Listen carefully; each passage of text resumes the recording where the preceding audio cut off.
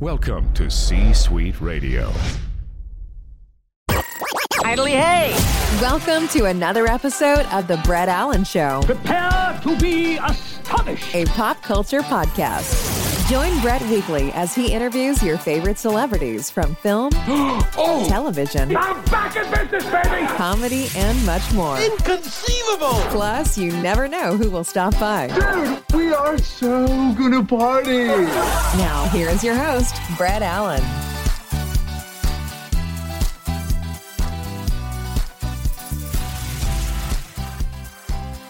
It's another episode of the Brett Allen Show, a pop culture podcast and now videocast where we interview your favorite actors, comedians, musicians from film and television all over the place. And if there is a pop culture subject to talk about, we will cover it here. And today we have a very special guest. I mean, we've been very lucky to have so many great comedians on the show and the likes. And today we're talking to, of course, the legendary Pete Lee, who has a special that's been out for a few months, Tall, Dark, and Pleasant, which is available on Showtime. I've watched this several times, and again, as we were talking before we were recording, we've been trying to get Pete on the show for a while. So, Pete, thanks for hanging out with us today. I appreciate it. Well, I appreciate it. And, before the show, we were just chatting about, normally you have people on that are promoting stuff.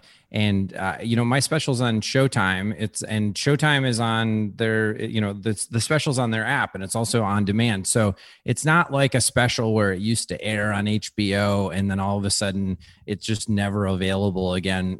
Like Yes. people, like I'm still promoting it because essentially, my goal in the whole thing is that I want as many people to see it as possible. And the fact that it lives on their platform for 2 years means that like it can grow from the time that it airs until the end of that 2 years. And then, like that, like my other goal as a comedian is that I want to get another special, whether it's with Showtime or another platform. And the numbers of this, it's crazy how metrics focused we are nowadays. Like think about it, like even just normal people, they post a picture on Instagram and then they're like, oh, what are the metrics? Like you go back and you check it's got 78 likes. Oh, my Aunt Kathy commented on it, Yes. So, like for everybody from me to, other people, like we're all about metrics. And I've heard that we have pretty good metrics on the, on the special. And so like, let's keep it going. And one of the things when the thing was being promoted, and I'm gonna figure out a way for you to send this to you. And I don't know if you can post it or like interloop it into the video podcast. But there's a calendar that comes out every single year called Chicken Daddies. And I don't even know what Chicken Daddies is. I would think that it's something sort of erotic or something. I don't know what it is, or if it's just sort of like a wholesome farmer thing. But it's like handsome dudes that are like, it looks like they're chicken farmers. Or like it's like handsome dudes posing with chickens, or like it's and maybe not even necessarily handsome dudes. And anyway, somebody was like, dude, did you know that your special poster is in the Chicken Daddies calendar? And Nice. I'll try to hold it up, but there's this dude who is posing in Times Square. I don't know if you can see that with the glare of the ring light. Yeah. So he's posing in Times Square. This is one, I don't know what month this is. Let's just say that it's November, Mr. November. And then people had told me that my poster was in Times Square. Nice. But nobody had gotten a picture of it. And I like really regretted that because I had always wanted a poster in Times Square. And all of a sudden, this person sent this to me today, in the Chicken Daddies calendar, the Tall, Dark, and Pleasant thing is right there. So who knows? Maybe we're going to see a huge influx of people watching the special on Showtime from the Chicken Daddies calendar. They're just a whole month of people. It's interesting. You said something that caught my attention in the fact that this does live, it's streaming, so it lives on the app, it's on demand, and people can watch it whenever they want. We have another guest coming on here in a couple days who had a special out several years ago. I think it was like Comedy Central Premium Blend, like way back in the day before, people, Netflix and all these other platforms were the hot spot. I think somebody made a joke, on Netflix, which is the new Comedy Central or something like that. I think it's Gabriel Iglesias said that in one of his specials. And it doesn't exist anymore. Like, you can't even rent it. I really wanted to see it because there were some bits that I was remembering when I first recognized, this person as comedian. But it's interesting because the landscape has changed, not just because of the last year. You mentioned Zoom comedy for a corporate gig, but really I think because of this now, this online thing or demand and streaming thing is really, it's the future of how people are going to watch television, right? At least from my perspective. Yeah, I mean, I like Dave Chappelle just had that controversial special come out, and I watched it yesterday on an airplane on my phone. So this thing that was, I don't know what the production budget was for his, for his big special. It looked like the production value was crazy, and then I watched it on an iPhone 10. I heard a long time ago, and I thought he was crazy. I saw Ron Howard just doing an interview for a press junket for one of the millions of movies that Imagine Entertainment makes, and he said, he's like, right now we're making movies for the big screen, and pretty soon we're going to have to make movies that are 2 inches by 4 inches, and that's going to be the format for movies. And I was like, he is crazy. But it turns out Ron Howard knows something about filmmaking. Yes, it's the future. We just had actor Kim Coates from Sons of Anarchy and various other things, and he's promoting this new movie that's on Snapchat called Action Royale, and it's about a group of kids who get into this gaming world, and they lose a lot of money, and he plays the bad guy, of course. And how do they raise money from getting their legs broken? Well, they play video games, but it's all story and character driven, and it's on Snapchat. They release episodes every other day, and they're like 10 minutes long. Wow. And it's Snapchat has done other things like this in the past, but this one, according to what I've read, has experienced the most success. And they use regular cameras. They shoot it like a film, or like you would shoot a special or a sitcom or whatever, but the monitors are all cell phones, and it's not landscape, or not portrait, but landscape. And that's how they're watching this in Video Village every day that they're filming this thing, and it's taken off by storm. It's crazy. And I think the headline for a lot of amazing people like yourself that I've talked to, it's like, that's where we're at. Like, I watch shows on demand. I remember growing up where we would watch things in real time, or like David Copperfield has a new special or whatever. And we sat around and we waited for this. Or even recently, you mentioned Dave Chappelle and all of this, and how quick he's turned around now and is answering back to these people who who've yelled at him, essentially. And that's already up, and this is all being watched by myself and you and millions of other people on a phone, on an airplane, going from one gig to another. It's crazy. And I think it's great that people can watch this special or even a podcast literally anywhere with any kind of smartphone. To make content is so easy, I think, if you have good material. And I think that's what drives, people would want to watch something on the go. Yeah. And it's interesting as somebody who, I feel like I'm at the top of my game. I don't want to compare myself to anybody else, but I feel like I'm at the top of my particular stand-up game right now. Sure. I just did the special. I'm writing my new hour. And so I feel like I'm doing stand-up comedy at a high level for me. However, I feel like that's about 50% of my job right now. Like, my job on the same computer that I'm Zooming with you on, I also have my Adobe Premiere Pro up because in Pittsburgh, I shot 6 hours of footage from this last weekend. Wow. And, I did a 2-camera shoot. I do a camera from the back of the room. Then I take a GoPro up on stage. I actually have more cameras than that. But I've noticed that I only really choose 2 angles, like the dead on angle and then the audience angle. And then, I hooked myself up with Sennheiser Lav mics, so it sounds like pro audio. I actually have gotten good at audio mixing so that it sounds like a special. But every single week I'm clipping up all these little clips of audience interaction that I have. And then I'm throwing them up on my Instagram. I'll promote it. Peatly is my Instagram. I couldn't get Peatly, so it's my name 3 times. Yeah, I was going to ask about that, but I kind of assumed it was that, or somebody like already took it and you had to come up with something. That's I guess what that's it was, better yeah. than like # hashtag at, or something like that. Yeah, there are so many people that will go, they'll either like, if they're like, for example, they'd be like Peatly official, or like the real Peatly, or Pete _Lee __. And I'm like, I don't want people to, I mean, to be fair, some of my fans are like, old people, and I don't like, I'm like, it's easier for them to type in PETLEE, and then like, I will be the second or first or second one to come up. Like the guy that has Pete Lee, I think I looked at his profile and he hasn't posted in like 10 months, so course. Instagram is not a giant thing for him. So I think I might reach out to him and just be like, hey man, can we trade? Do you want to be Pete Lee? You'll get a lot of weird DMs.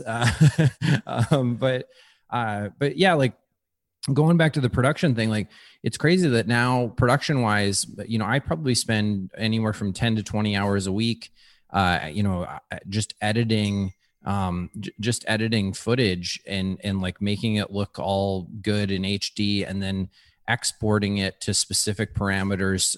Like I have to export for IG, for TikTok, and then also for YouTube. So like I'm doing two vertical things and then 2 horizontal, or a horizontal video, and Facebook's also horizontal. So I have to like edit the video in HD, subtitle it, put all the graphics on it, and then also put it in 4 different formats so that people can enjoy it and experience it. So it's interesting that I'm essentially cutting together a bunch of little specials every single week. Yeah. And I really dove into that project after Tall, Dark, and Pleasant, because I helped edit the special as well. And like I was like, wait, if I can do this with a special, like why can't I do this every week? And I was already proficient in Adobe Premiere Pro, and I already had a lot of camera experience because I had web shows, and I'm like, why am I not doing this? So many people are releasing stand-up clips every single week, and why am I not doing this and just putting it out there? And just recently, I'm starting to see, especially in COVID Delta, a lot of people are coming to my shows. Like sometimes the only people that come to my shows are fans that saw the thing, because a lot of the clubs are kind of hurting right now. Oh God, I don't know what I just did. I touched a thing on my laptop, and all of a sudden Siri came up, and it was like, what would you like to do today, Pete? And I'm like, no, I don't need you, Siri. But yeah, it's just interesting how the landscape of everything is changing. And then tomorrow, I have this pilot idea, and it's a pilot that I can shoot from my neighborhood. And oh wow! And the production company we're working with just took over the show Jeopardy, like the game show Jeopardy. So they reached out and they were like, hey, we can't do the shoot tomorrow. Like, and I'm like, why? And they're like, cause of Jeopardy. Like we have to like all hands on deck for Jeopardy. And so I reached out to them and I was like, well, look, we're just shooting a pilot and I have all the equipment and like, I have people in my neighborhood that could help do the camera stuff. And so I'm just going to shoot the whole pilot myself and I'm going to cut it. And then, we can basically decide what we're going to do, production company wise, like they'll help us shop it around or, whatever we do. But so it's just like, normally that would have been bad news in entertainment to go, oh, the production company had to reschedule. And then I reached out to them and I'm like, we're not rescheduling. I'm still filming it because I have 4K lenses with 4K cameras with huge lenses and, monitors, and I have the whole setup. So why not just do it? Yeah. I mean, it seems like a lot of comedians are doing that. Like Andrew Schultz he does all of that himself. I'm trying to think of his name. It escapes me here at the moment, but like a lot of people are just taking the bull by the horns, so to speak, and just doing it and getting the content out there. I was the same way with YouTube. I had all of this archived footage of a million amazing people that I had talked to, and I hadn't put any of it up on YouTube. And I had somebody reach out to me and say, you really need to just start uploading this. You can figure out things as you go along. And it's been surprisingly interesting, the response. I mean, it's going to be a slow burn, I think, for us with YouTube, but that's okay because the content's getting out there and it allows it to be accessible for anybody to, whether it's somebody maybe coming on the show or somebody just panning through YouTube, and they come across the video of this conversation or maybe somebody else. And it's fascinating. You mentioned that you're working on a new hour. I want to kind of delve into that process for you because I know for everybody it's different. So, in communication with your PR and stuff, Katie, she's kind of mentioning you're going out and flying and filming and things. Do you write the material down and then you just work it in the clubs, wherever that might be, and then eventually decide, okay, now we're going to film this and then shop it to whoever you're shopping it to, who handles the back end stuff for you? Yeah. So I'm lucky enough to have a really great team of, agents and managers and stuff. And, in my opinion, I think I lucked out in that I think I have the best manager in the business and, huge for both. Yeah. And PR too. I mean, it's crazy. It's insane. And, Katie with the PR is like one of the things, like when my whole career went away in COVID, and when I say that, I'm not being dramatic, like there was a long period of time where I was I woke up and I was like, all right, so there's no comedy. So I'm going to wake up and I'm going to write jokes because I'm doing these Zoom shows, but I don't have a career because there's like no end in sight for COVID. And I don't know if we're ever going to be able to gather in a room together again. Sure. I'm assuming we will be able to, but I don't know. So like I would wake up, I'd write a little bit for an hour and I'd feel like I did my job. I would edit videos and then I would go surfing with my neighbors. I live right by the ocean. And that was one of the things I did for myself in COVID was that I moved closer to the ocean so that I could just have a physical activity. And then after I went surfing, my neighbors and I would drink beer until nightfall. And then we'd go to sleep and wake up and I'd be creative, edit, surf, repeat. And so it was like, I feel like this is a long answer to your question, but so the process for, doing a new special, it's essentially like when I got the opportunity to do this special, I had to go out and tour in COVID and like unvaccinated and like just hit the road hard and go, fingers crossed that I don't get COVID before the special taping. And even the week of the special, we were all getting COVID tested like crazy. And so my manager was like, what do you want to do material wise? And I was like, I want to like literally put every great joke that I've ever written into this thing. And then he's like, well, what are you going to do for round two? Cause if this is a good special, somebody's going to want to buy another one. And I'm like, well, I'll sink or swim. Like I got to start writing again, afterwards. And also I've kind of been writing the whole time. So I'm not going to, I don't know how to put this. I just read this Vulture article and it was about my friend, Ricky Velez and Gary Gulman and Nimish Patel and a few other comedians that are, seller guys that are all my friends from New York. And they talked about this experience of getting done with your special and then having to write a whole new hour. And the way that they kind of put it in the special, I know Ricky Velez said that he just took a month off and Esty, the booker of the Cellar, called him and was like, like, hey, where have you been? And he's like, I've got nothing, and I was a little bit of the opposite in that for me, like writing, it feels like playing like, like in addition, like, I think I was like 15, no, not 15. I think I was like 13 years into stand up. And then, I was actually opening for Louis C.K. and, of all people feel one way or the other way about him, but he's been pretty helpful to me in my career with a lot of great advice. You can't take that away. Yeah. Yeah. And, but he really helped me out a lot. And he told me that I should go study at the UCB because, he's like, you need to learn all types of comedy. So I learned sketch and improv at the UCB, and I took all their courses, and I never wound up, being within their system or doing, like the Maud or Herald Nights or whatever, that you got to audition to be on a team. But I just took everything that I learned, and I put that forward in everything that I've done, like stand-up wise and show writing wise. And, and even in the pilot that I'm going to shoot tomorrow, I'll use those skills.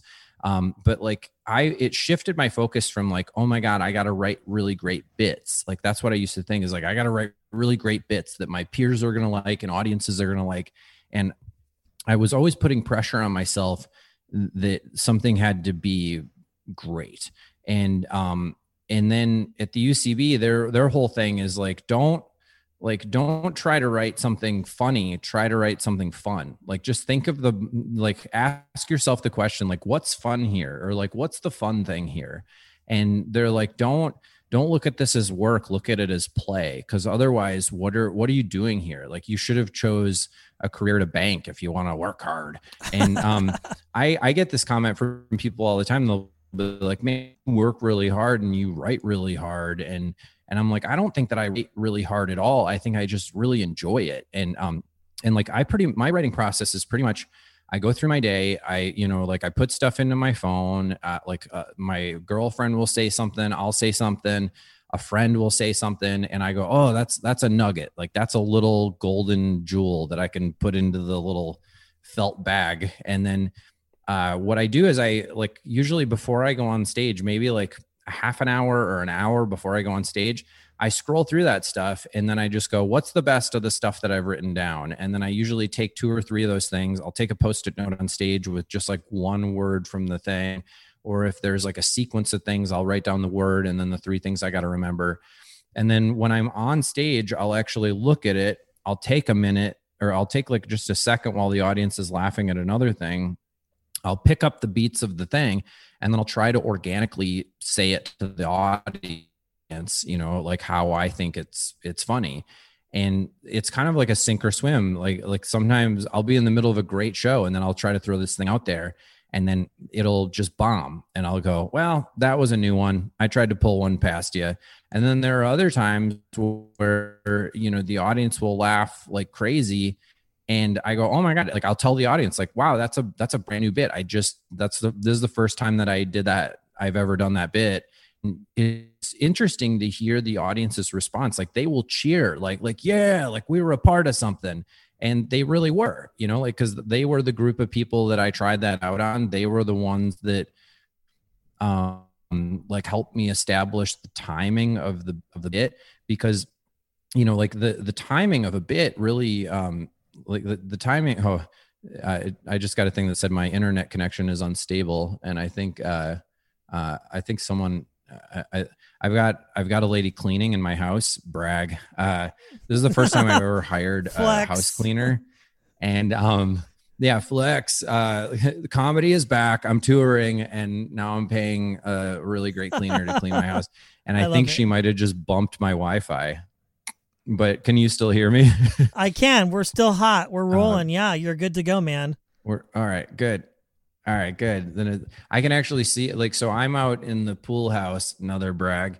I'm out in the pool house, and then I can see her through my window, and she's like literally vacuuming right by where my Wi-Fi is on the ground. So love it. Doing well enough to have a house cleaner. Not doing well enough that my Wi-Fi is not on the ground. I love it. That's where I'm at. But yeah, the process is I take it on stage, and the crowd has a lot to do with the timing, because their timing of the timing of the first time that the bit happens really starts to establish what the timing should be for the rest of the times that you do it. And there's different timing with every crowd. That's why you got to really do the bit 100 times before it's really great, is because you have to do the bit with all sorts of different timing. And the way that you're kind of when your opening acts are on stage, you're kind of scanning the crowd to go, you're reading the little minute timing of your opener to go, okay, this is how this crowd is. And there are times when the crowd is really tight and you're backstage going, oh shit, oh shit. I have some new bits and I've never done them this fast before. And I have to rely on the idea that my brain's going to be fast enough with this new material that I don't know very well. And so that's kind of an interesting thing. But that's also a time where you can go up there with a new bit and the crowd is really tight and you got to think on your feet and you wind up thinking of like 5 new beats to the thing because the crowd's shitty. And so like a bad crowd can actually be a good crowd because it's like a curse that's a blessing, you know? I just find it also very fascinating because I'm just thinking back to when you do, let's say, Jimmy Fallon and you get the standing ovation and everything really is great. And you're like, wow, this is amazing.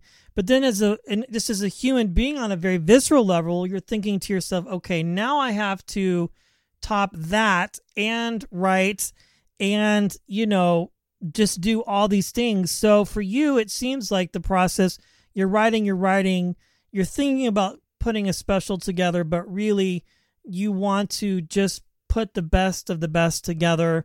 Maybe not even some greatest hits or maybe a few here and there, but really putting something new together and then shopping it out, from club to club or wherever. And then whether you do a tour or however you decide you're going to do it. And then you also have the added benefit too, if you're filming everywhere you go, you're getting instant feedback from, whether it's fans or whoever's watching you or who comes across your video on, say, YouTube or Facebook, as the algorithm sends it out to people. Whole nother conversation. Yeah. But you're like, okay, this is it. And then you're just tightening the wrenches and all of that and everything. And then I think Greg Fitzsimmons said the same thing. He really likes to watch the people that are opening for him, maybe listening, to how the crowd is responding and things like that.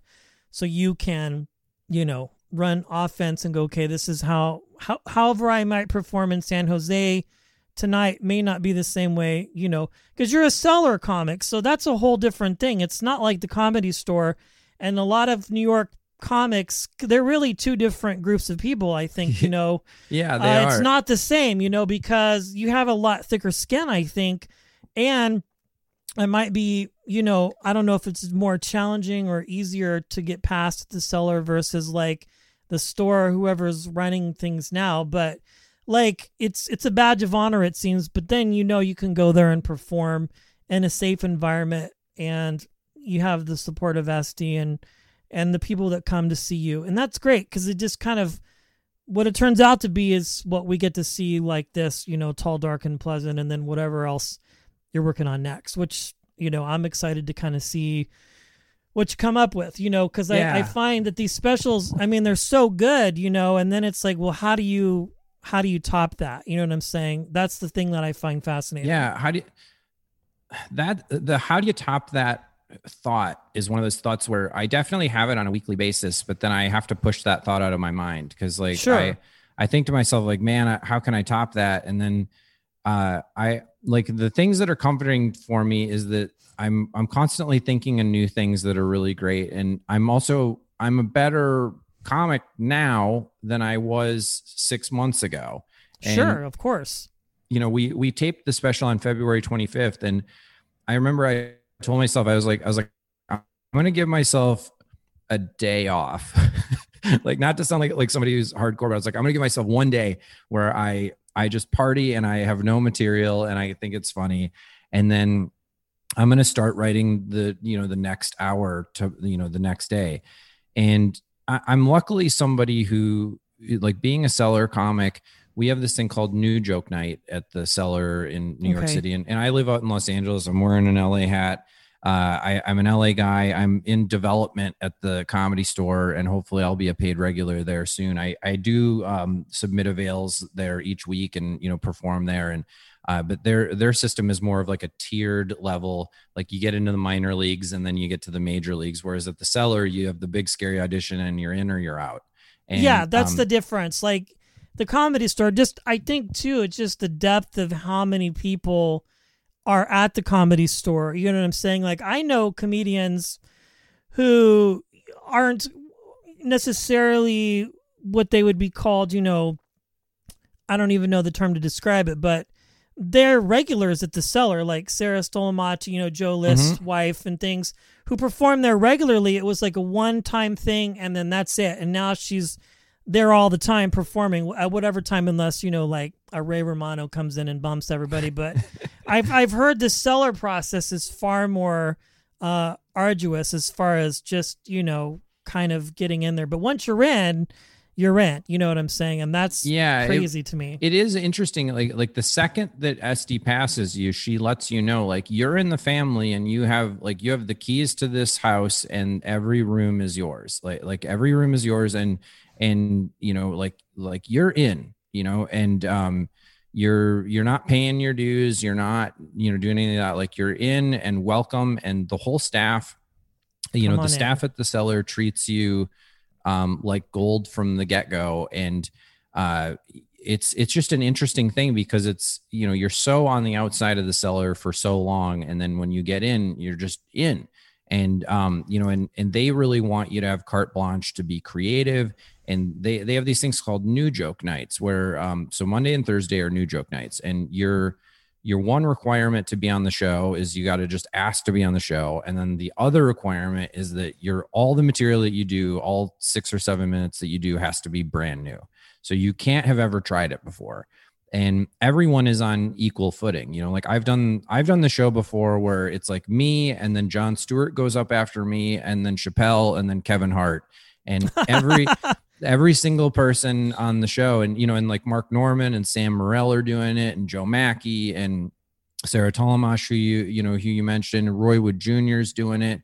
Mehran Kagani is doing it.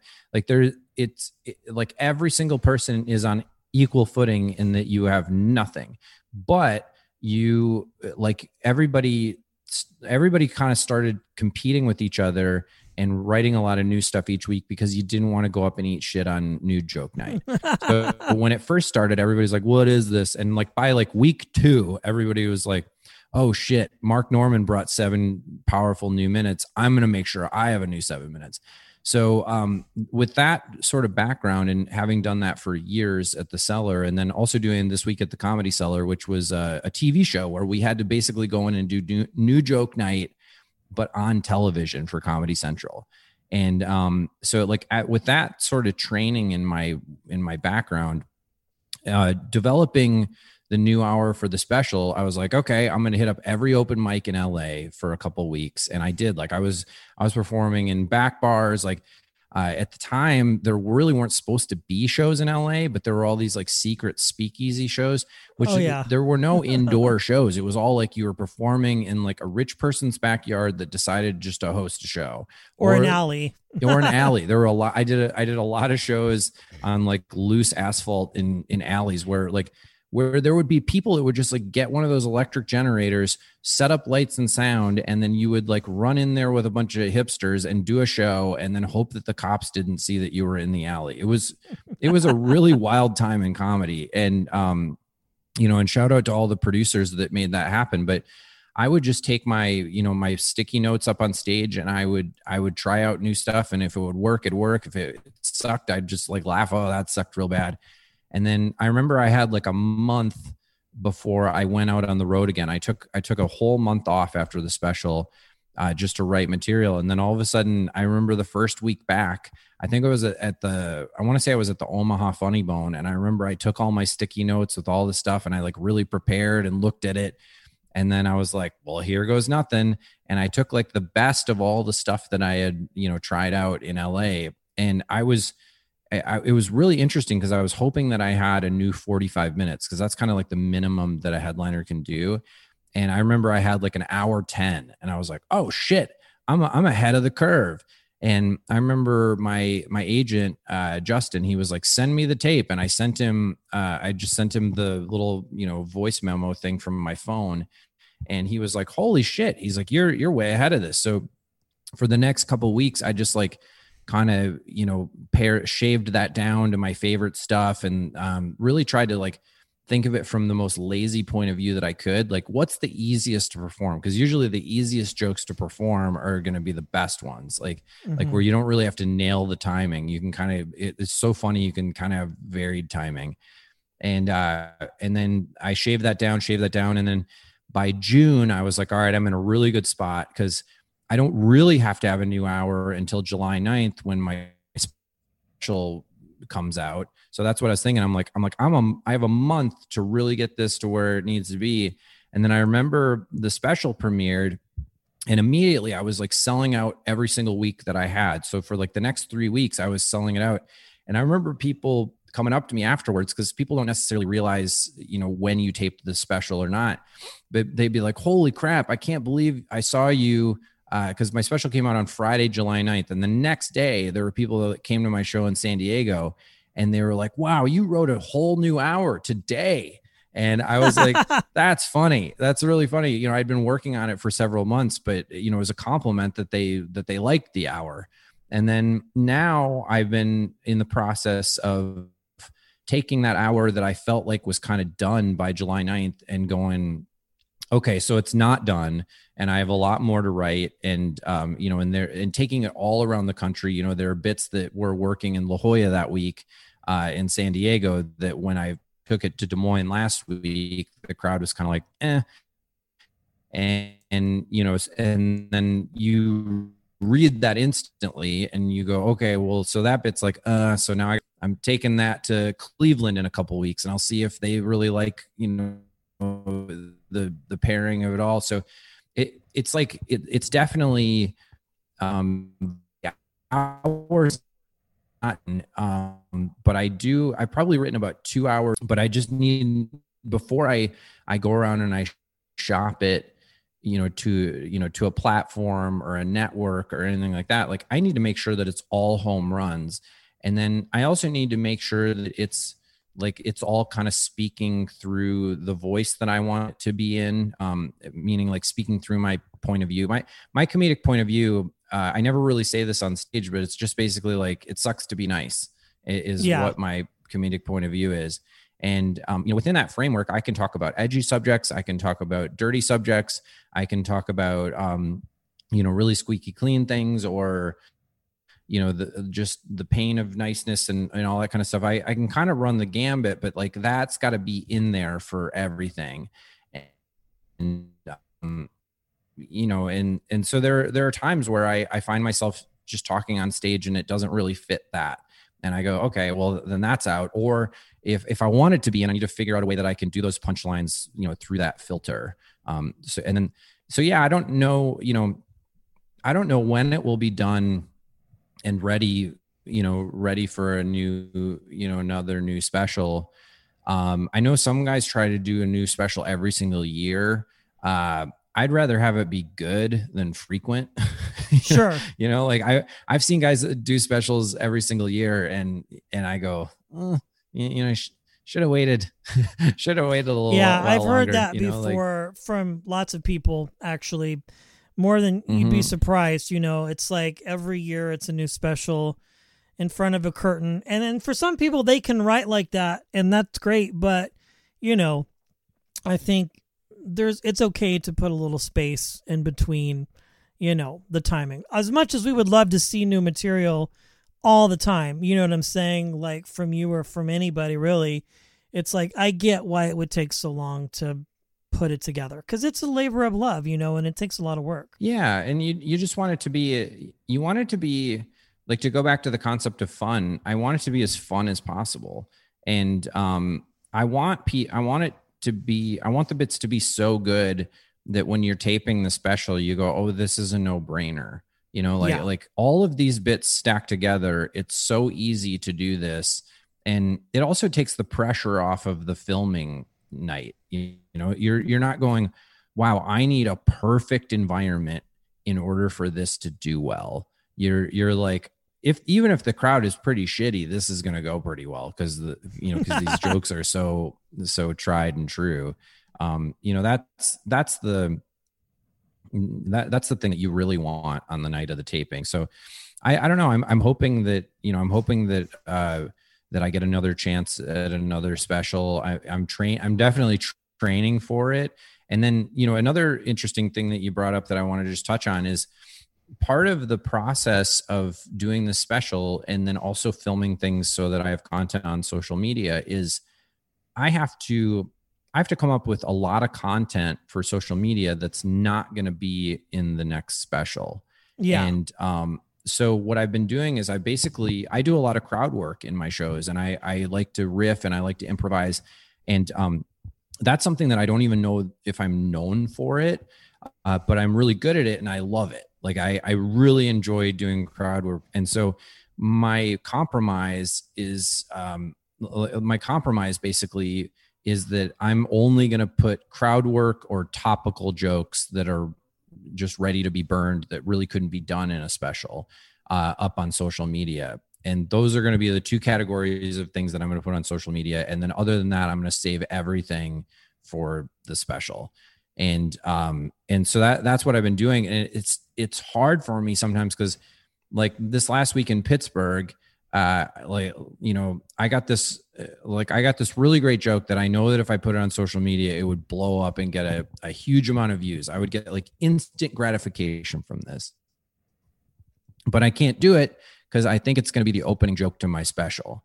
And so like, and it's not just that I'm saving it for the special. I'm also saving it to go to the next town because lately, especially in COVID, the majority of the crowd are directly my fans.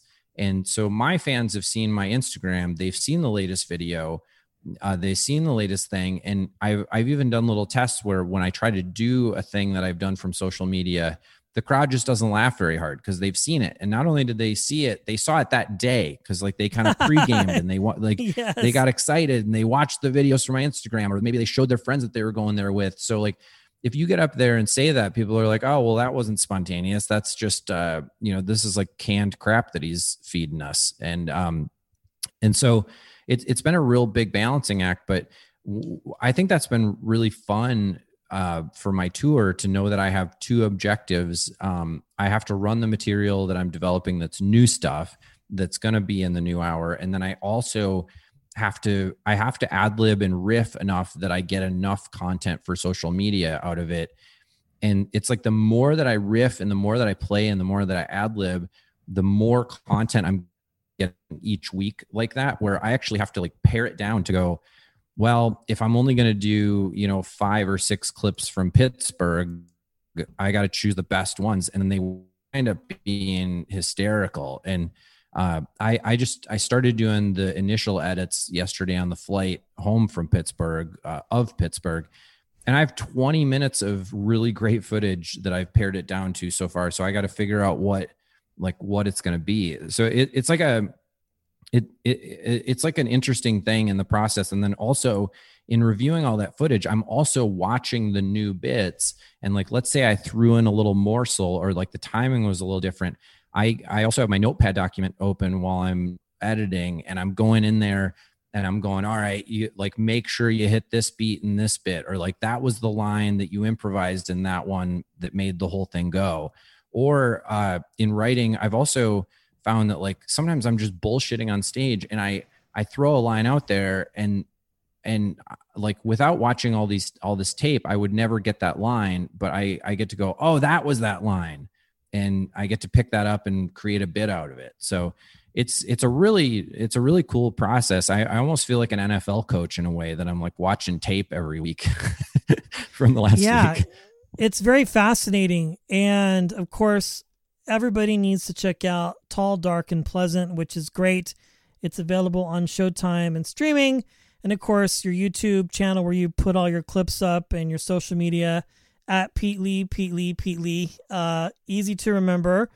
And we'll link all of that in our show notes. This has been a very fun and fascinating conversation. I always love peeling the curtain back and just getting to see how the sausage is made, so to speak, of what you make look so effortlessly on stage. Pete, thanks for hanging out with me. I really appreciate it. That brings today's show to a close. Diddly do. Thanks for stopping by. If you enjoyed the episode, feel free to share it with a friend and subscribe. It's absolutely free. The views and opinions of the guests do not necessarily reflect those of the host. Autobots, roll out. Go home.